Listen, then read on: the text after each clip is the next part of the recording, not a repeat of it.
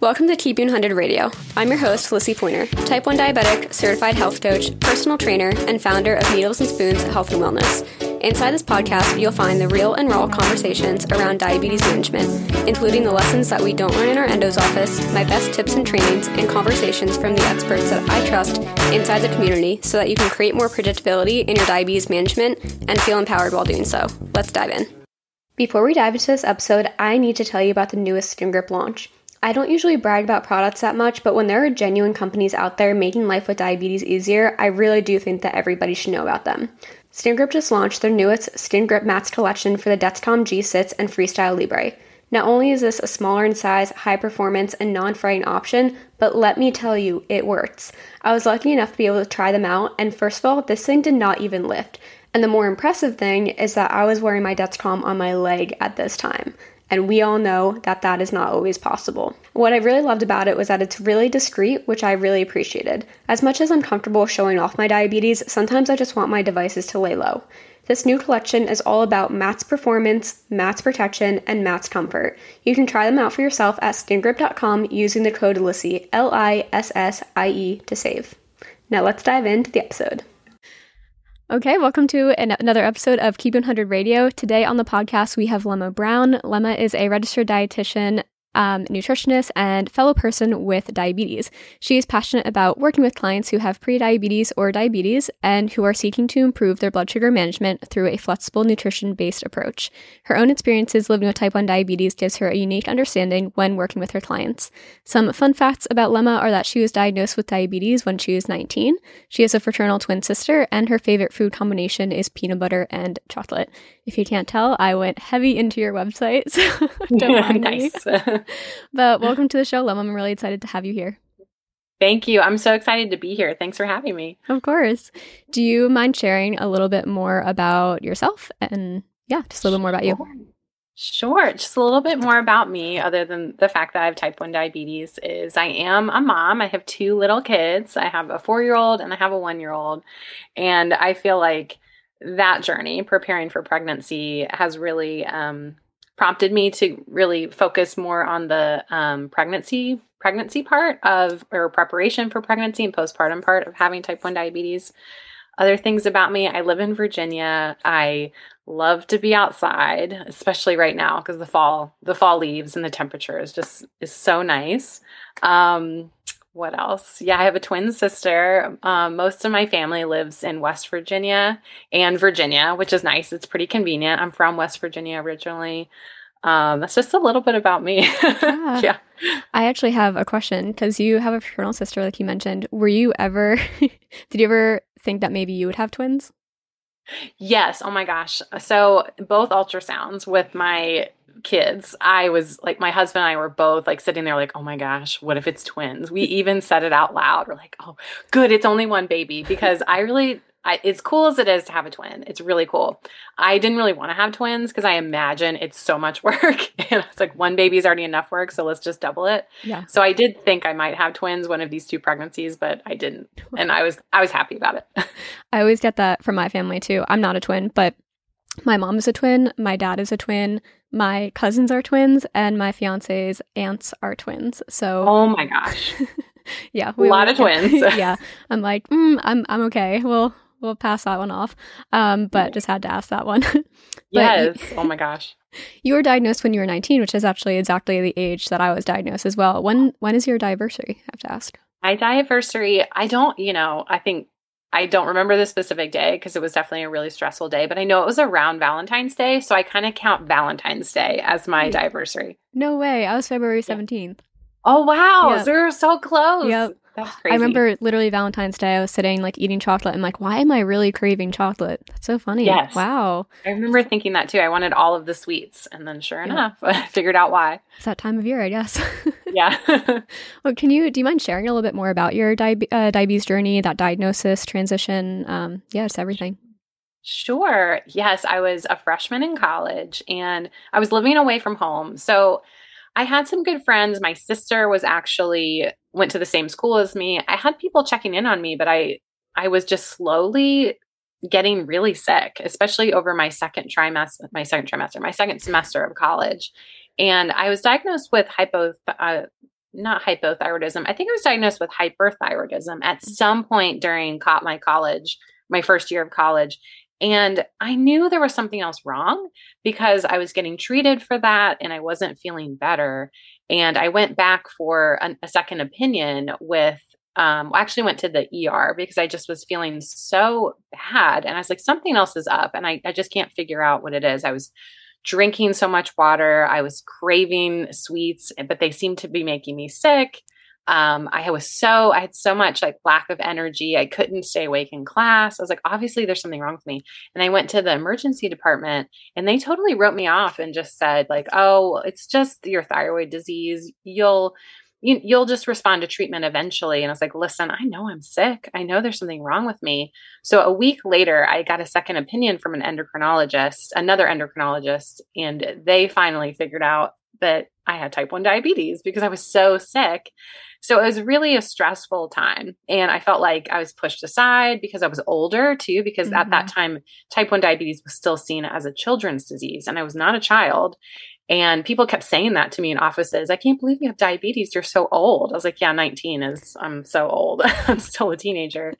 So I definitely felt like I wasn't heard. And I was so happy someone took the time to dig a little deeper because I was so sick. I don't know what would have happened if someone hadn't like checked in a little when they did, basically.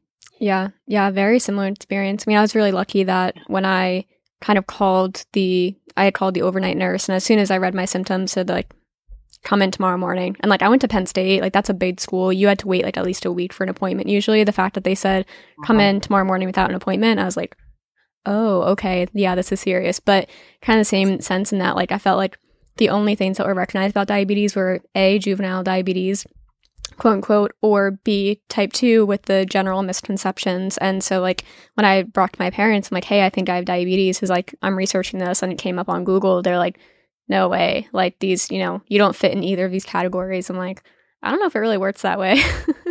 Yeah, I know. It was still at that time, I think we're starting to learn a little bit more about it. Like it can actually affect anyone at any age. Yep. So at that point, you were a freshman in college. Were you already going to, like, in your mind, did you want to be a registered dietitian, or did that come with the diagnosis? It definitely came with the diagnosis. I wasn't sure what I wanted to study. I was thinking about going into teaching because my mom was a teacher for over 30 years. I'd always thought about going into nursing, but I wasn't sure if nursing was the right path. And after I was diagnosed, I was undeclared before that. I didn't have a major. I was thinking about a few things. And after I was diagnosed, I feel like I saw the dietitian all the time, the dietitian and the diabetes educator. I feel like I saw her all the time. I felt like she had the tools that I really needed to sort of survive every day. It's like, sure, the nurse can teach me how to take medicine, but I really have to figure out the best way to eat for myself. And the dietitian seems to have all of the information for that. So I can get through the day and survive each day, essentially. So I found her to be so helpful. And it motivated me to go into nutrition. I was like, this information is so helpful for me. And it might be more if I become this professional and then share with someone else coming from someone who has this disease, because that's so rare in healthcare. Someone's always educating you who doesn't live with something. And sometimes it can feel a little bit easier coming from someone who deals with them themselves. Yeah. Yeah, exactly. Because I feel like there's so many of those. I had those experiences of going to see your endocrinologist or your registered dietitian. And it's kind of like those blanket statements of, oh, just eat these amount of carbs, keep your blood sugars between this range. And you're like, okay, well, I'm living with it. And it feels a lot harder than that. So what gives? But so I'm really glad that you get to be that resource for other people and kind of give them that empowered experience, at least from what I see of what you share online. Yeah, absolutely. I try to. So you mostly support people living with diabetes through pregnancy or preparing for pregnancy, correct? Correct. Yeah. Yes. So what makes diabetes, like what makes that overall experience more difficult when expecting or preparing to expect? It's more difficult because it feels like management just becomes much more, not that management is never like not serious, but with pregnancy, because the idea is to be connected to someone else in your body.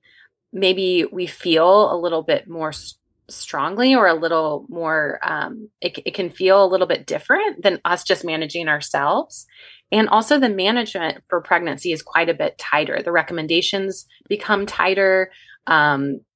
We've then fall into a category during pregnancy called a high risk pregnancy. There seems to be some extra stressors going on, not only with management, but being classified as a high risk pregnancy, which means what? Could things go wrong during this pregnancy? So it's definitely much different from day-to-day management. I feel like it's sometimes feels like more heavy lifting, but other times feels like smooth sailing. But I definitely think it's, from my own experiences, I felt like, oh my gosh, like I don't know how to prepare for this. I don't know. I don't feel like there are any tools available to me. And I feel like I'm just working way harder than I need to, which is why I decided to maybe go into this, create sort of this niche, because I felt like there must be other women who feel this way. Yeah. What was that narrative kind of explained to you as you were preparing for that journey? For me, when I asked my my OB/GYN, I told her, I said, I want to prepare for pregnancy. I'm hoping to conceive within the next year. This was, I think, maybe almost 5 years ago now. I remember sitting in her office just at my annual visit. What do I need to do to prepare? And the only thing she told me was to make sure my A1C was at a particular number or within a particular range.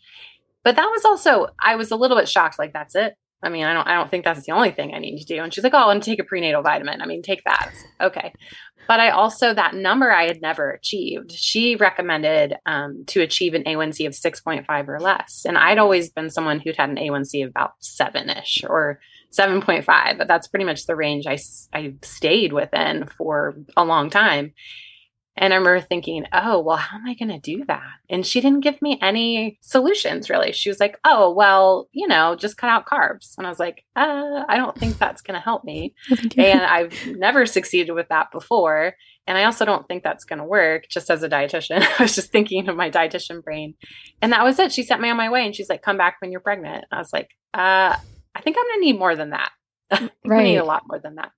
Yeah, I feel like, I mean, I've never experienced pregnancy, but just in the experience of talking to my endo about it or having those kind of narratives on me, like there's just that negative connotation. I feel like, one, being classified as high risk, which I understand the extra precautions that go into it, but that just has such a negative connotation in itself that can kind of seem really scary. And then also, to your point, having those expectations of like, okay, A1C needs to be 6.5 or lower. You need to keep your blood sugars within this range, but no real direction on how to feasibly do that outside of restriction. To me, it just kind of seems like an uneven playing field a little bit. Absolutely. Absolutely. And as a dietitian too, and someone who doesn't promote restriction, especially during pregnancy, what you run into, first of all, nutrition is your friend. You need to take in lots of nutrients to prepare your body for the rigors of pregnancy, which are many. But you never know, when you do fall pregnant or you do conceive, you might be really sick. You might be nauseous. You might have food aversions. And saying you can't eat certain foods might be the foods that you want to eat 100%. You might want to eat a bowl of cereal. You might want to eat plain crackers because that might taste good to you in the moment. So are you saying don't eat that and eat nothing instead? Because you and your baby still need nutrition. You still need energy. Right. Just like anything, like you need fuel for your body, and in this scenario, two of them. But when you were going into that journey, like you're like, okay, I'm not getting the support from my endocrinologist, or maybe like, scattered support. Where did you find those resources, or did you just kind of figure it out for yourself? I definitely figured out for myself. I also worked with a diabetes educator that I found to be really helpful. She wasn't specific for pregnancy, but she was really helpful in sort of breaking down some of my barriers and helping me sort of figure out my management a little bit better. So that was nice. And I'm glad that I reinvested in that time, because for a long time I was like, I just thought, oh, I know everything, but we can always learn new things. So that was really helpful. But I did do a lot on my own. And something that I've talked about quite a bit is what I did was I found that the internet wasn't exactly a helpful place to find information, because it only painted the picture of negative things. this potentially could happen during your pregnancy, or, this might happen. You should be concerned about this. But I found many blogs that had women who had been through pregnancy with type 1 diabetes, and they shared their journey. And it really helped me see, okay, there are other women out there who have done this before and done it successfully. So why can't I? So then it kind of started this like positive talk with myself, like other people have done this, lots of people actually. It's going to be okay. It's not just, bad things happening to people. That's actually kind of rare compared to what I've seen. And correct me if I'm wrong, but from what I've heard, there's not a lot of research on type 1 diabetic pregnancies, to my knowledge. So it's like, where is this information necessarily coming from? Yes, you're right. There's a lot of research on gestational diabetes, not a lot of research on type 1 specifically. That is changing. There is a little bit more research all the time available, but it's really small studies from what I can see. So a lot of what we're using for all women who have diabetes is just coming from women with gestational diabetes, which is very similar, but very different. Can you, for maybe anybody listening who isn't quite sure the difference between the two, can you kind of explain that? Sure. Gestational diabetes is, that comes from women typically who have gestational diabetes don't have diabetes before becoming pregnant. Actually, my sister had gestational diabetes, which was really interesting for us to connect when she was pregnant, dealing with diabetes during her pregnancy. But the rigors of pregnancy, typically gestational diabetes, I think it occurs it's tested, I think, around week 32 or maybe closer to the third trimester, which I think is week 28. And women are often tested for this by drinking a sugary liquid to see how their blood sugar reacts to it.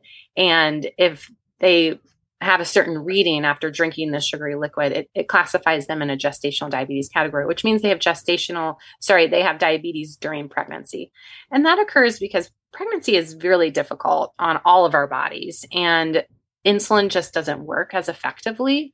So that's why that typically occurs. Insulin's not working as well because of the rigors of pregnancy, because pregnancy hormones are working hard and producing in a large amount, and it just doesn't work. It doesn't work well with insulin. So women who fall into the gestational diabetes category, it doesn't necessarily mean they have to take medication, but they might need to monitor their blood sugar a little bit more closely during pregnancy, and potentially change the way they're eating, or maybe just monitor the way they're eating a little bit differently, but maybe not. Very interesting. Yeah. That's really interesting that your sister had it during pregnancy, and then you're like, I've been living with it. Exactly. It was really interesting. I was like, I'd love to talk to you. It's actually, I told her when we went out to dinner when she was pregnant, and I was like, I'm really, not to say this in a bad way, but I'm kind of enjoying that we now can share this, because now you can sort of see a little bit of what it's like every day. She's probably like, I'm not. Yeah, she's like, I'm not into it. Yeah, this is too much. I do see it, but I hopefully when my baby's born, I don't have to deal with it anymore. Yeah. Were you able to support her through that? Like, did she come to you a lot? Yes, I was. I felt like she asked me a ton of questions, and hopefully I was supportive of her. I think I was. She definitely came to me a lot, and we discussed food a lot, and lots of things to try to help keep her blood sugars were great during pregnancy. I was really proud of her. Oh, that's great. I love that. Yeah. So, I mean, kind of like we mentioned, there is this big kind of connotation around diabetes and pregnancy, and just how, don't get me wrong, I'm sure it's very, very difficult, but I think that precursor to it kind of adds the stress to the process, and the lack of information or support doesn't necessarily help the journey. So in your experience, like just from the information end versus the lived experience and supporting other people through it, do you mind if we talk about kind of those biggest kind of myths or like beliefs that aren't necessarily accurately portrayed, or, not Absolutely. Necessarily true? Yeah, absolutely. Yeah, I would love to hear kind of from your perspective what those, I mean, it's probably easy for me to say, I have never been pregnant, but yeah, just from your perspective, what those kind of looked like. Yeah, absolutely. I wrote down a few to maybe go off of. If there's more, we can talk about more. Yeah. I think one of the top myths that I certainly hear about with my own clients, and just I feel like out there in the internet world, is that if you have diabetes, type 1 or any type of diabetes, during pregnancy, you're going to have a large baby. Your baby's going to be large. Have you heard that before? I have, and I mean, I'm 5'2", 109 pounds, so that's a little scary to me to think about. Yes. And it is for many women because they might think, well, what does that mean? Like, what's a large baby? Typically, I think most healthcare providers classify a large baby as a baby that's greater than 8 pounds, 13 ounces. But to be perfectly honest, babies come in all shapes and sizes. And just because women have large babies doesn't necessarily mean baby is unhealthy. And also what I've seen in the women I work with, it's also maybe diabetes that's not the only factor that's causing the baby to be large. Many women might be large people themselves, or if their spouse or partner might be large. So baby might be large, totally independent of type 1 diabetes. But this is really common. I think it's kind of an old school way of thinking. I think, and I've learned this from other providers, that I think when we were kind of taking down information about women with type 1 diabetes, they did have larger babies, but also the blood sugar ranges and the recommendations for women with type 1 diabetes further in the past was, I think, quite loose, and maybe potentially babies could have been a little bit larger from this, but these younger providers are coming in maybe still having those thoughts that, okay, type 1 pregnancy, baby's going to be larger. We might need to go ahead and plan for a C-section. And I didn't hear this, but I've heard this before, like, we should just go ahead and plan for this because this is absolutely going to happen. And that doesn't mean that it's absolutely going to happen. There's so many factors that will have to line up and go into this. And just because you have type 1 diabetes doesn't mean your baby is going to be a specific size. And like I said, it could be totally independent. Your baby could just be big anyway. Right. Genetics. Yeah. I mean, just like anything else, right? There's so many factors to everything. Like, my blood sugar can be high, but that doesn't mean that I ate too much of something. There's a million other things that can contribute to that high blood sugar. Maybe a little different, scenarios there. But do you find that that's something that a lot of women that come to you are fearful of or nervous about? Mm-hmm. Absolutely. I think we're often fed this information and we don't realize it. I was maybe in graduate school and I had a dietitian mentor who was also a diabetes educator. She just happened, because I don't know, sometimes people just want to ask you about your personal life. And she was asking me if I was planning for kids in the future. She knew I had diabetes. And I said, yes, maybe eventually. I hadn't really thought about it. I was really young at the time. And she's like, oh, well, just plan for your baby to be big. And I thought, that doesn't make sense. Why would my baby be big?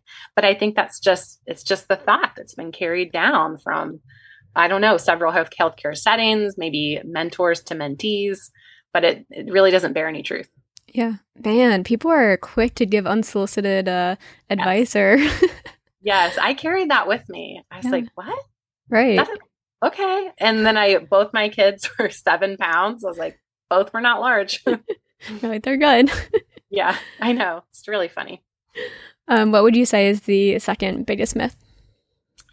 Well, gosh, second biggest myth. I do think women expect that they'll have complicated pregnancies. They expect that they'll have preeclampsia. They'll expect that they have to deliver early. They might need a C-section because of complications.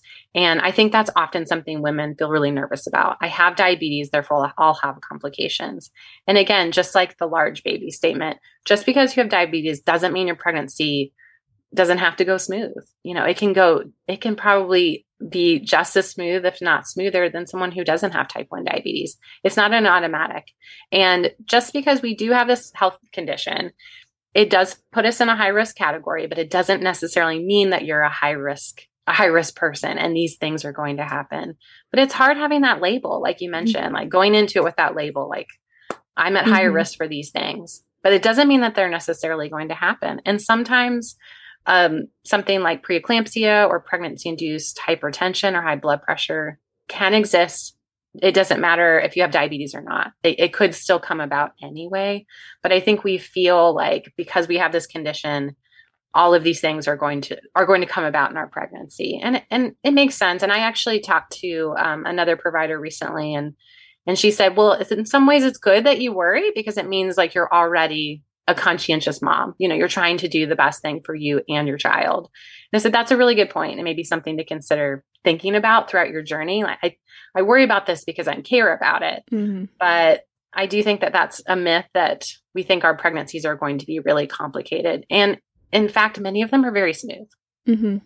Yeah, I like that. I actually just got off of another podcast recording, and we were just talking about that, kind of like that power of that extra, the power of and. So like I'm a person living and I have diabetes, and I think the same thing. It's like we can have diabetes, we have that extra layer on top of us, or the extra title, and then you add the layer of high risk, like that immediate extra title that we have to live with. And sometimes that gets really overwhelming in itself, just to be categorized something for something that you live with. So I'm really glad that you're taking the approach of like, yes, it can happen, but it can happen without diabetes too. And either way, you're a good mom, like you're a good caretaker. So I'm really glad that you're giving that narrative rather than kind of that fear-based narrative. Absolutely. I agree with you. I feel like especially the women I interact with on social media and the women I work with in my groups, they hear enough of the fear tactics and the fear mongering and the fear-based messages. So I try my best. And I feel like I've always been this way as a dietitian. I feel like people often want to talk with me and share more information with me because I come in as a friendly person. It's like, no, I care about you and I care about what you're doing. I want you to feel comfortable. I want to provide you with helpful information. I don't want you to feel uncomfortable or scared. Absolutely not. And I hate that that's happening. Right. Because it's not helpful. Yeah, I can only imagine, just stepping into the endocrinologist's office now as, a person living with diabetes, you're going through your reports, you're getting your A1C taken, and you're kind of feeling judged for the everyday blood sugar numbers, and adding that component of like, okay, now you're pregnant, you're caring for another human, and having that extra layer of maybe like feeling like your judgment or like you're going to be scolded or yelled at. And I just, it can be a lot of pressure, I can imagine. It absolutely can. I've definitely lived through it. And I remember getting some judgment from not even my provider. I think it was not even a nurse. I think it was someone just like looking at my NST's like test, just monitoring it. And it was a test that just wasn't going very smoothly. And it was okay because sometimes things don't go smoothly. Sometimes baby's asleep, and she was very quick to pass judgment on me. Like, well, what's your blood sugar? Well, we need to make sure the doctor looks at this. And I was like, excuse me, excuse me. You don't know me. You don't know my day to day. You don't know, really, all you know is my name. Like, you don't even have my chart in front of you. Like, where are you coming with this? And it really hurt my feelings. So it's like, I work really hard and I'm doing the best I can. I know that I am, and I don't appreciate the unsolicited, judgment. Right. There's a lot of extra variables to that journey. So just for somebody to be assuming, oh, if your blood sugar is high, maybe you're not doing enough, or you don't care, or whatever narrative that they're telling, like that they're probably told through other means, through their experience. It's definitely unfair. What would you say is that like one more, like that biggest myth that you were either told or that your clients are told about pregnancy and diabetes? I think many women expect at least that they're, not to say at least, because it's definitely something that's scary, but they expect that their baby will be born with their blood sugar being low, or maybe sort of out of whack or not balanced. That's something that comes up a lot, I think.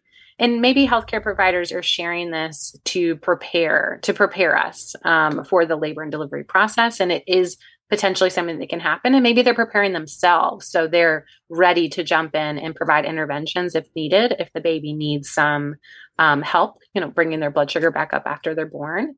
With having diabetes, and certainly blood sugar can sway low or high, especially during labor, because it's an athletic event and it's really difficult. So blood sugar can do many different things. Potentially could cause baby's blood sugar to also, when the baby is born, potentially their blood sugar could be low, and it would need to be corrected, which isn't as scary as it sounds. It's usually giving the baby something like dextrose, which is what we would get if our blood sugar is low. But I think providers often bring it up in a way that could potentially be scary, and potentially it definitely could be scary, especially after delivering your baby, and maybe they have to be taken somewhere to get some sort of medical intervention. And this is something that, again, can occur if you have type 1 diabetes, but it doesn't occur every single time. Just as an example, 2 examples, both of my babies had balanced blood sugar when they were born, had no issues after birth. But it's brought up in a way, I think, like I said, I don't know if the providers are preparing themselves or us or what, but brought up like, well, this will certainly happen. And it is not something that happens every time. Certainly something to be aware of, but babies can absolutely be born and their blood sugar be completely normal. Right.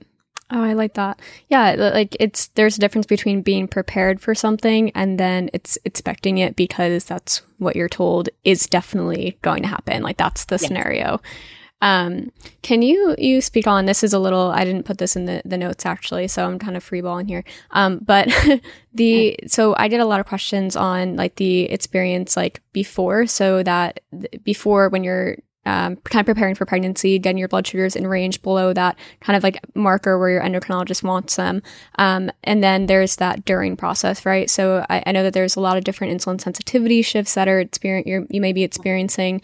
And then there's that after of, and this is a huge loaded question, so Spark Notes, is definitely welcome here. But then there's that after of postpartum when people are like kind of relearning their bodies and relearning how to navigate blood sugars after that. Can you kind of give us the Spark Notes version of what people might be able to expect? Sure. Are you more interested in like what can happen after the baby's born? Just what people can expect in each of those kind of phases as they might be, if they've never experienced this before. Yeah, I think absolutely, especially postpartum, because during pregnancy, blood sugar can do different things based on the different trimester. And I'll give just like a brief overview to maybe like as a buildup. But often, not always, we're all different.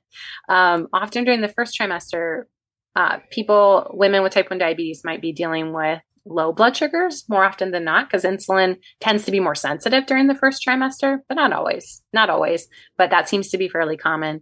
The second trimester, blood sugar tends to balance out a bit more. Hormones are not totally surging yet. Blood sugar seems to be a bit easier to manage, a little bit more forgiving.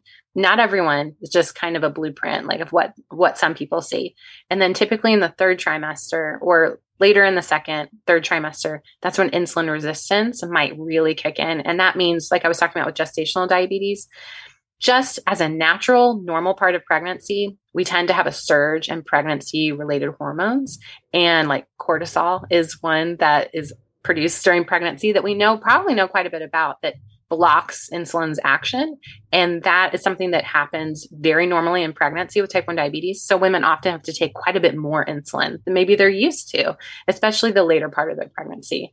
It's totally normal. I feel like I have to say that a million times because there's often judgment that comes with, I have to take more insulin, therefore I'm doing a bad job. It's like, no, your body's just progressing in pregnancy. And that's just a side effect is that you have to take more insulin. But when the baby comes out, usually how it's recommended is that you need to remember or save your pre-pregnancy insulin settings if you use an insulin pump, or your routine if you're using insulin or using insulin in shots and injections. But, what I've noticed going through pregnancy twice is it's not often like that. The placenta is delivered, the placenta is out of your body, but the hormones remain. So it's not often like, boom, I'm just back to normal. Hormones remain. And if you happen to be breastfeeding, bottle feeding, that can be really different, especially with hormones being produced or maybe starting to like dissipate a little bit. So I like that some providers do a really good job. And this is a great question to ask your provider. Like, what are your recommendations for me postpartum? And maybe nudging them like, I don't know that I'll feel comfortable just putting in my pre-pregnancy settings if you use a pump or my routine with injections. Maybe there's like a buffer in between, because again, like I said, those hormones are still in your body, still working. So you might find that, and also you're not normal, you're not pre-pregnancy normal. Your body's going through a lot of healing and just adjusting to having a new person that you're taking care of. So there might need to be a couple of options available to you as far as taking your medicine. I found that to be really helpful for me in my pregnancy, sort of having like a couple of phases to work off of. And I would check in with my doctor frequently with changes. And Certainly, and I'll be honest, not a ton because I was busy, taking care of a new baby. But I think it's helpful to have that established care and an easy way to maybe message them or get a hold of them, especially if you're experiencing more lows than you would like or high blood sugar. So you can stay healthy and heal well postpartum, because you certainly want that process to be as seamless as possible. It's kind of a messy time. I hope I answered your question, but it's definitely not like an easy plug in these numbers, you should be good to go. It's a little bit crazy. Yeah, I mean, that's really insightful because especially, I mean, just when you're living with diabetes without experiencing that, it's not like a plug and play. It's not just a simple equation that you can do. So I can only imagine after having all those hormonal shifts and, it's especially like there's the whole lifestyle component that's then new, like you're taking care of a baby, like you're losing sleep, you're, all these different things. So I think that's really insightful. Can you share a little bit about how you support your clients through this process? Like what support that you offer that maybe you didn't get in your own journey? Sure. Gosh, what I try to do is honestly, when I run like each program I run, I try to think about like what else would be helpful because I didn't have this program when I was pregnant. So it's fairly easy to construct like the bare bones version of it when I started because there was so much I wanted. But I try to with my clients, we meet weekly, and I also have in-between support as well, really for Q&A, for question and answer, like, oh, I've been to this appointment and my doctor mentioned this to me. What does this mean? Or do you think this is a good question to ask my doctor? Because asking questions with healthcare providers is tough. I'm kind of the same way. Sometimes I feel uncomfortable. Sometimes it's nice to hash it out with someone else first, or maybe have a more direct way of asking a question. So that's something that we work on. Sometimes it's role playing, like, what's a better way to ask this? I really want to push for this. I want to have a home birth or maybe something kind of alternative. I want to work it out. I also provide helpful information, I think, on nutrition and pregnancy that combines. Like I said, I'm not a restrictive dietitian, so I want to keep all the foods on the table, all the foods on the plate, because I know how difficult pregnancy is with cravings, with aversions, with nausea, potential vomiting. But also there's so much benefit to having lots of foods available because of pregnancy nutrients.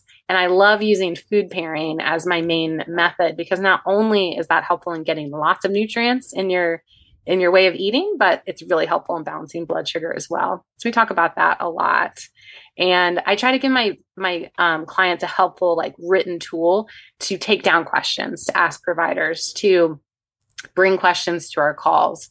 I give them information on like what terms like they might hear in doctor's visits because terms were thrown around like, and I worked in healthcare, but I didn't know what my doctors were talking about half the time, and then they were gone.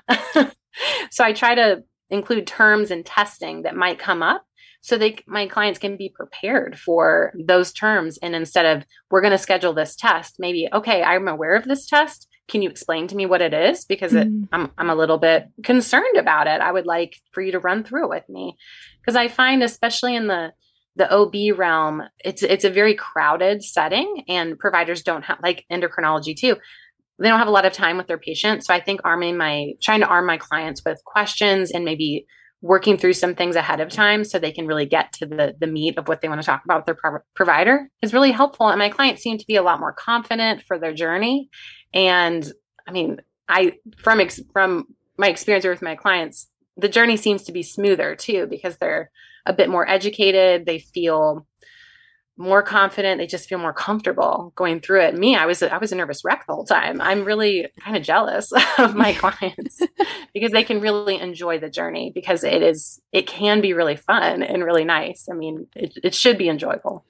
Yeah. And I do find that the best support comes from thinking about what you wish that you had in that journey. Like same thing for my clients too. And like I built Keep 100 because I wish that's the support that I wish that I had when I was 19 or first diagnosed. But same thing, like, I mean, you seem to be really the facilitator between, like, you're not having the conversations for them, but just like you said, like you're arming them with the information, you're arming them with like the terminology, and you're teaching them how can you be your best advocate while also giving them more knowledge and strategy on how to support themselves in their diabetes management. I think that's the most empowering thing, is being able to say, like, I know how to care for my own body. Like, yes, I'll reach out when I need the support from my endocrinologist, but I feel good, moving forward. So I think what you're doing is really powerful and really exciting. If somebody is looking for more support or they want to find out more, where can they find you and connect with you? Sure. Well, they can find me on Instagram. My handle, I'm sure will be in the notes, but it's at type1diabetes.nutritionist. And I'm also on the internet. My website is lemmaBrownNutrition.com. Thank you so much for coming on. This was really informational and I think really supportive to people going through this experience. Thank you so much for having me. I so appreciate it. Yeah.